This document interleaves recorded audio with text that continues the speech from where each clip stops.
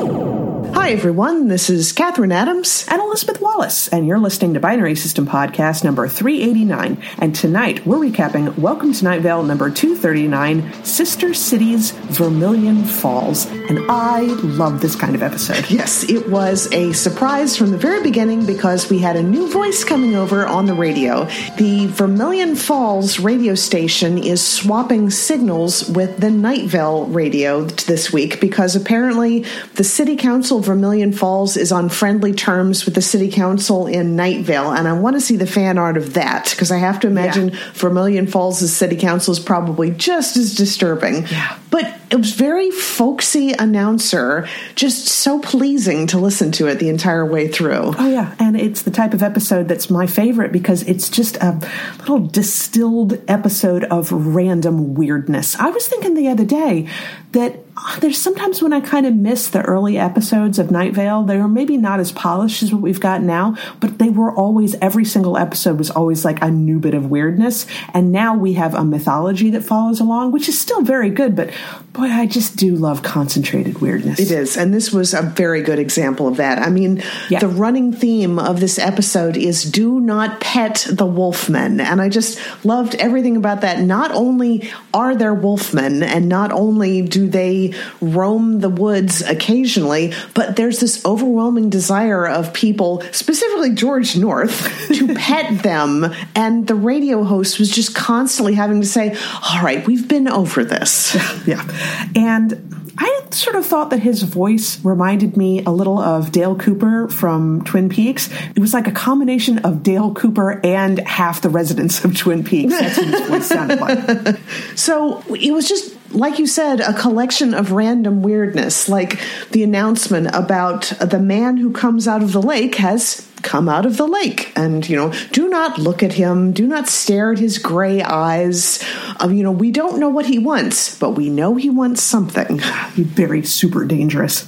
Also, I love the fact that there is a sale at the Coach Warehouse. That's not Couch Warehouse. It is Coach Warehouse. They are actually selling coaches, like the kinds with tracksuits and whistles, and they're 50% off. I mean, they cost the same as they always do. There's just 50% less of their bodies currently. I'm like, yeah, I mean, he went into detail about the Coach Warehouse, but also into detail about the stuff that they sell. And I love this line, middling quality people for the lowest prices. Oh, God, really creepy.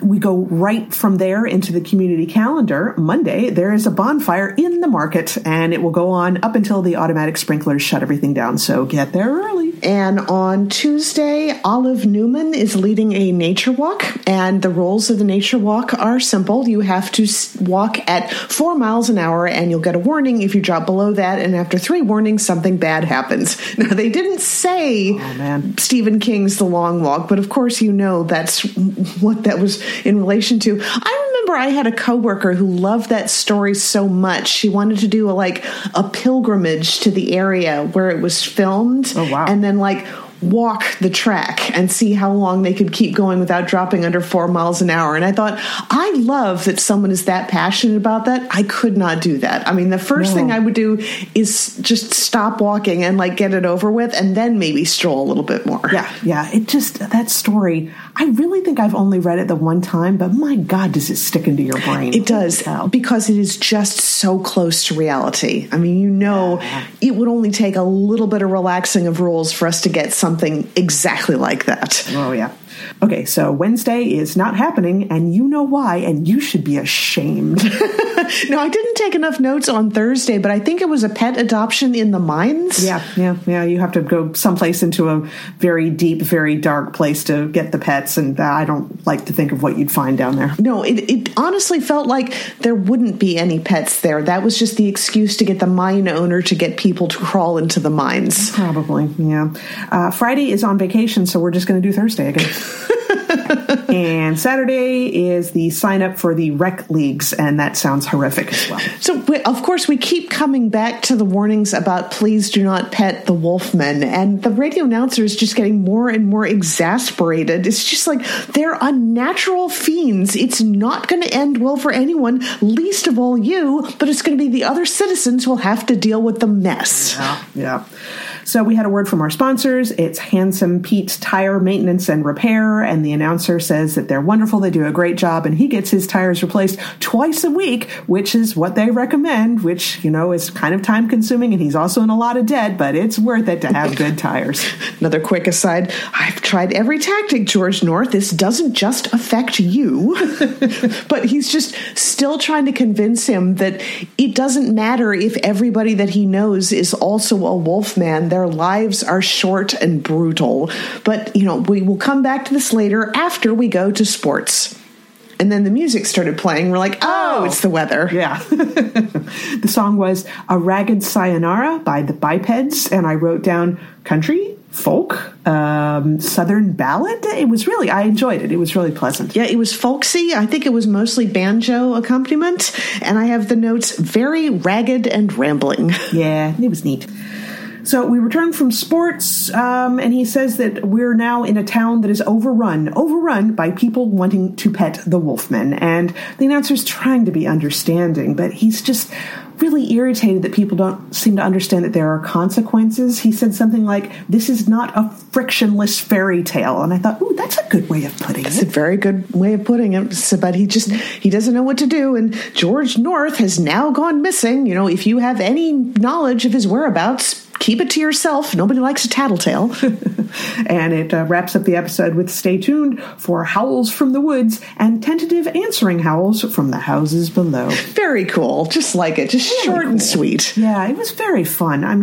And I'm going to have to check out, we'll put a link in the podcast description, T.D. Mishke, the announcer for this week. He has his own podcast. Kind of makes me want to go listen to his podcast. I think so too. Yeah, it was very fun. And I just double checked real fast. It says it's written by Joseph Fink and Jeffrey Craner, but I don't know if that's the specific episode that's written by them or if they're talking about the podcast as a whole. But there wasn't a separate writing credit this time, so I assume that it is by our favorite duo. Yeah. So in other news, we are now 2-3 episodes behind on Doctor Who. Oh my goodness, I can't believe that. Yeah, well, it's just still haven't caught up yet. I understand it's going well.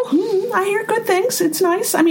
Though our friend Vincent, he said, I think he was watching one of the episodes, and he didn't seem to be too happy about it, but I'm not sure why. And I'm not sure Nathan's 100% thrilled. I think it's sort of the kitchen sink element that they did in that first episode. It's like girl power and representation and power and nostalgia and all this stuff. I'm like, it might have been a bit much for some people, I think. But I thought it was hilarious. Well, it's irritating, but also hilarious that there's been a news story with a headline going around about 100 complaints about the transgender character being inappropriate. What? But it's like over 17 million people watched the first episode, but they decide to focus on 100 people who were irritated enough to complain about it. I'm like, shouldn't it be like almost 17 million people watched the episode with no problems? So, yeah. Disappointing. But yeah, no, I'm looking forward to it. Oddly enough, what I started watching this week,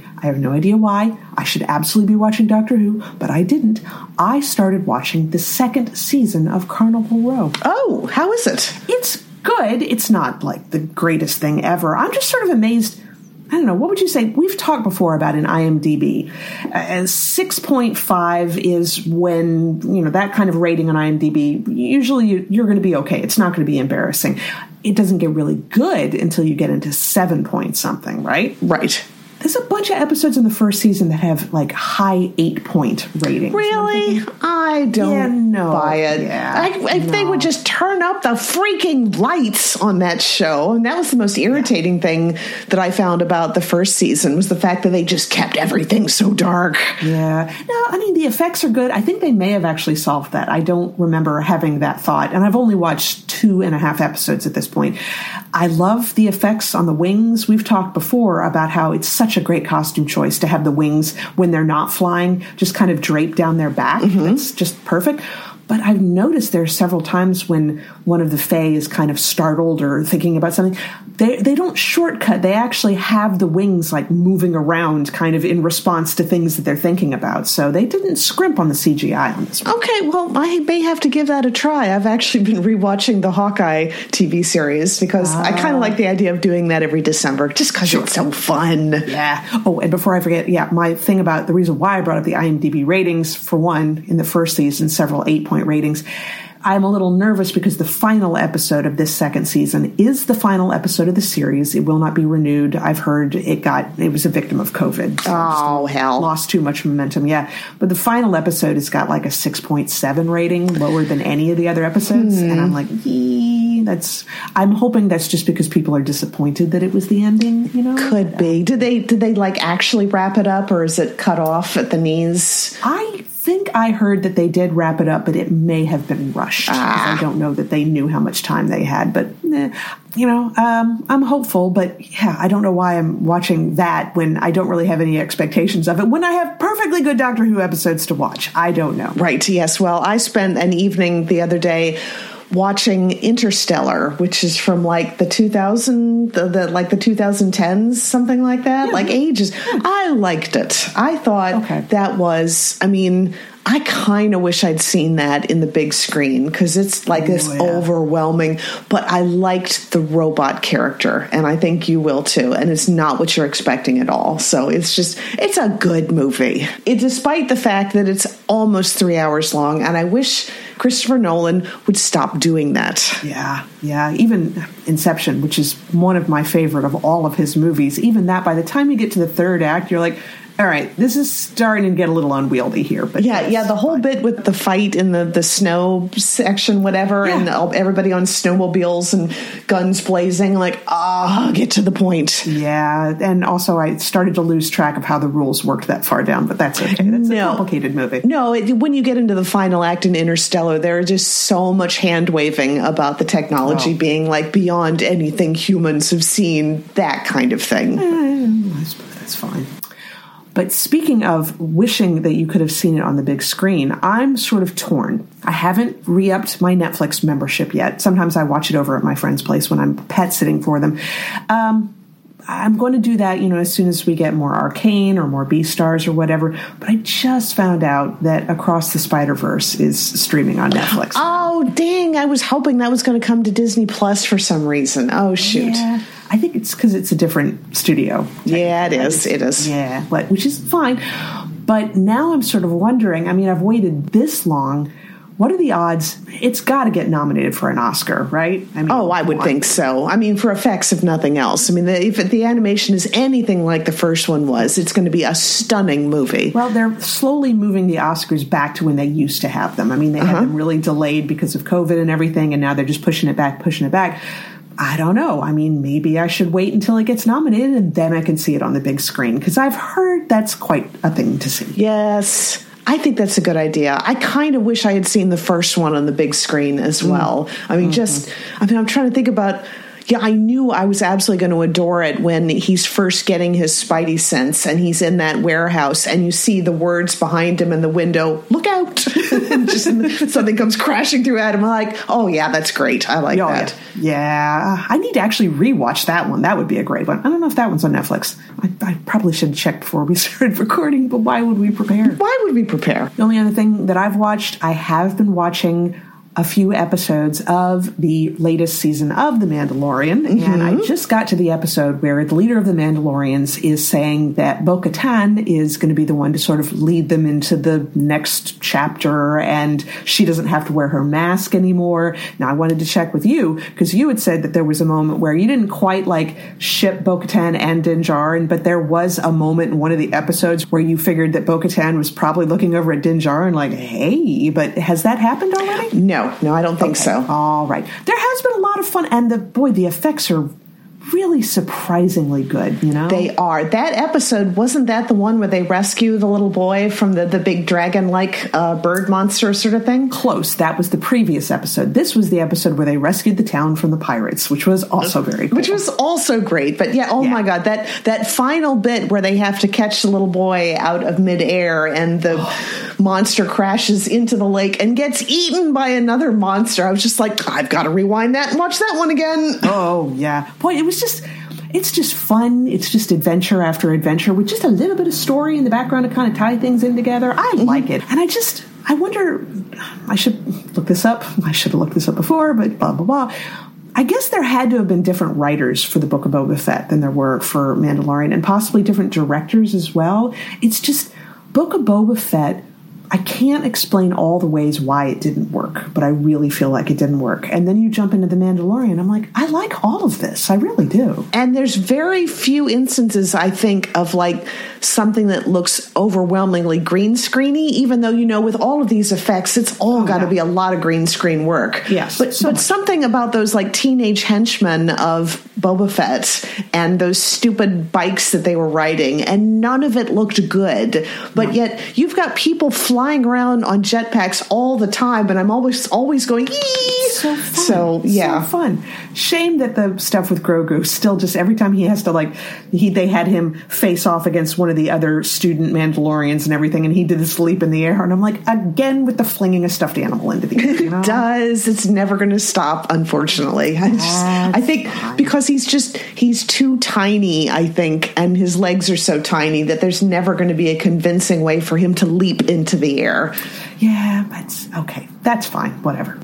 But I guess that is going to wrap us up for the week. Short episode this week because we just haven't been watching things. So.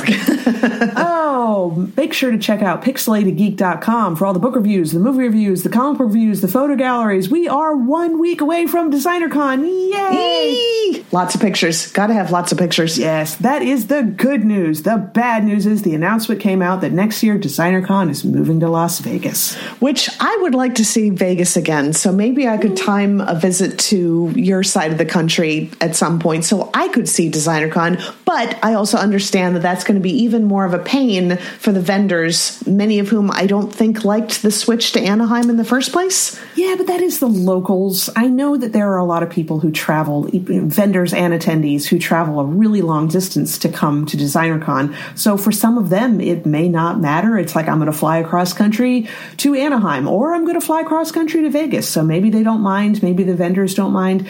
Maybe the vendors who really won't mind are the ones who sell a lot. So I don't know, I got to wonder if it's more expensive to set up in Vegas than it is in Los Angeles. I mean, Anaheim, that's got to be quite a draw for people. And they know it's literally a captive market because you're in the middle of the desert. So Yeah. I don't know. I'm not part enough of the community. I only just recently found out that I still don't know the reason why they moved it from November to December this year, but I finally started hearing word that the vendors were not happy about that. So I don't know why that happened. Maybe it all has to do with the Anaheim Convention Center. Who knows? But I'm hoping it's a good show. I'm hearing that it will be a bit smaller this year, mostly because it is so freaking close to Christmas. But, fingers crossed, and I will take lots of pictures one way or the other. But anyway, check out all that and more, pixelatedgeek.com. So next week, we will have 2 more episodes of Will Olympus. Oh, boy. And I completely broke my promise to myself. I'm still looking at those Fast Pass teaser images, and it's not telling me the whole story, but it's just making me bite my fingernails going, how much longer until the next episode? Oh, man. I hope that maybe, would it be too much to ask that Apollo gets his comeuppance in the next 2 episodes? That's probably too quick, right?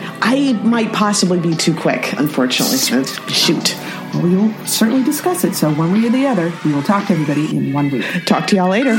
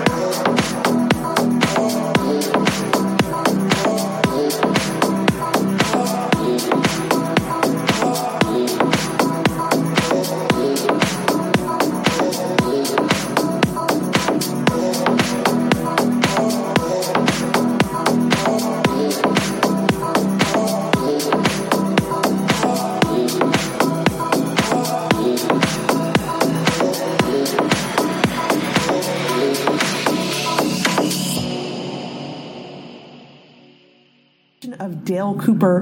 Hang on, car. One moment.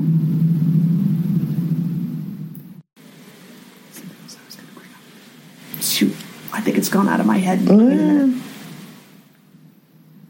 If I sit here quietly, I bet I can get it. She, the leader of the Mandalorians, spoilers, is saying that, what's your bucket? We're going to look this up. We're absolutely going to look this up because there's no possible way. Bo-Katan. Bo-Katan.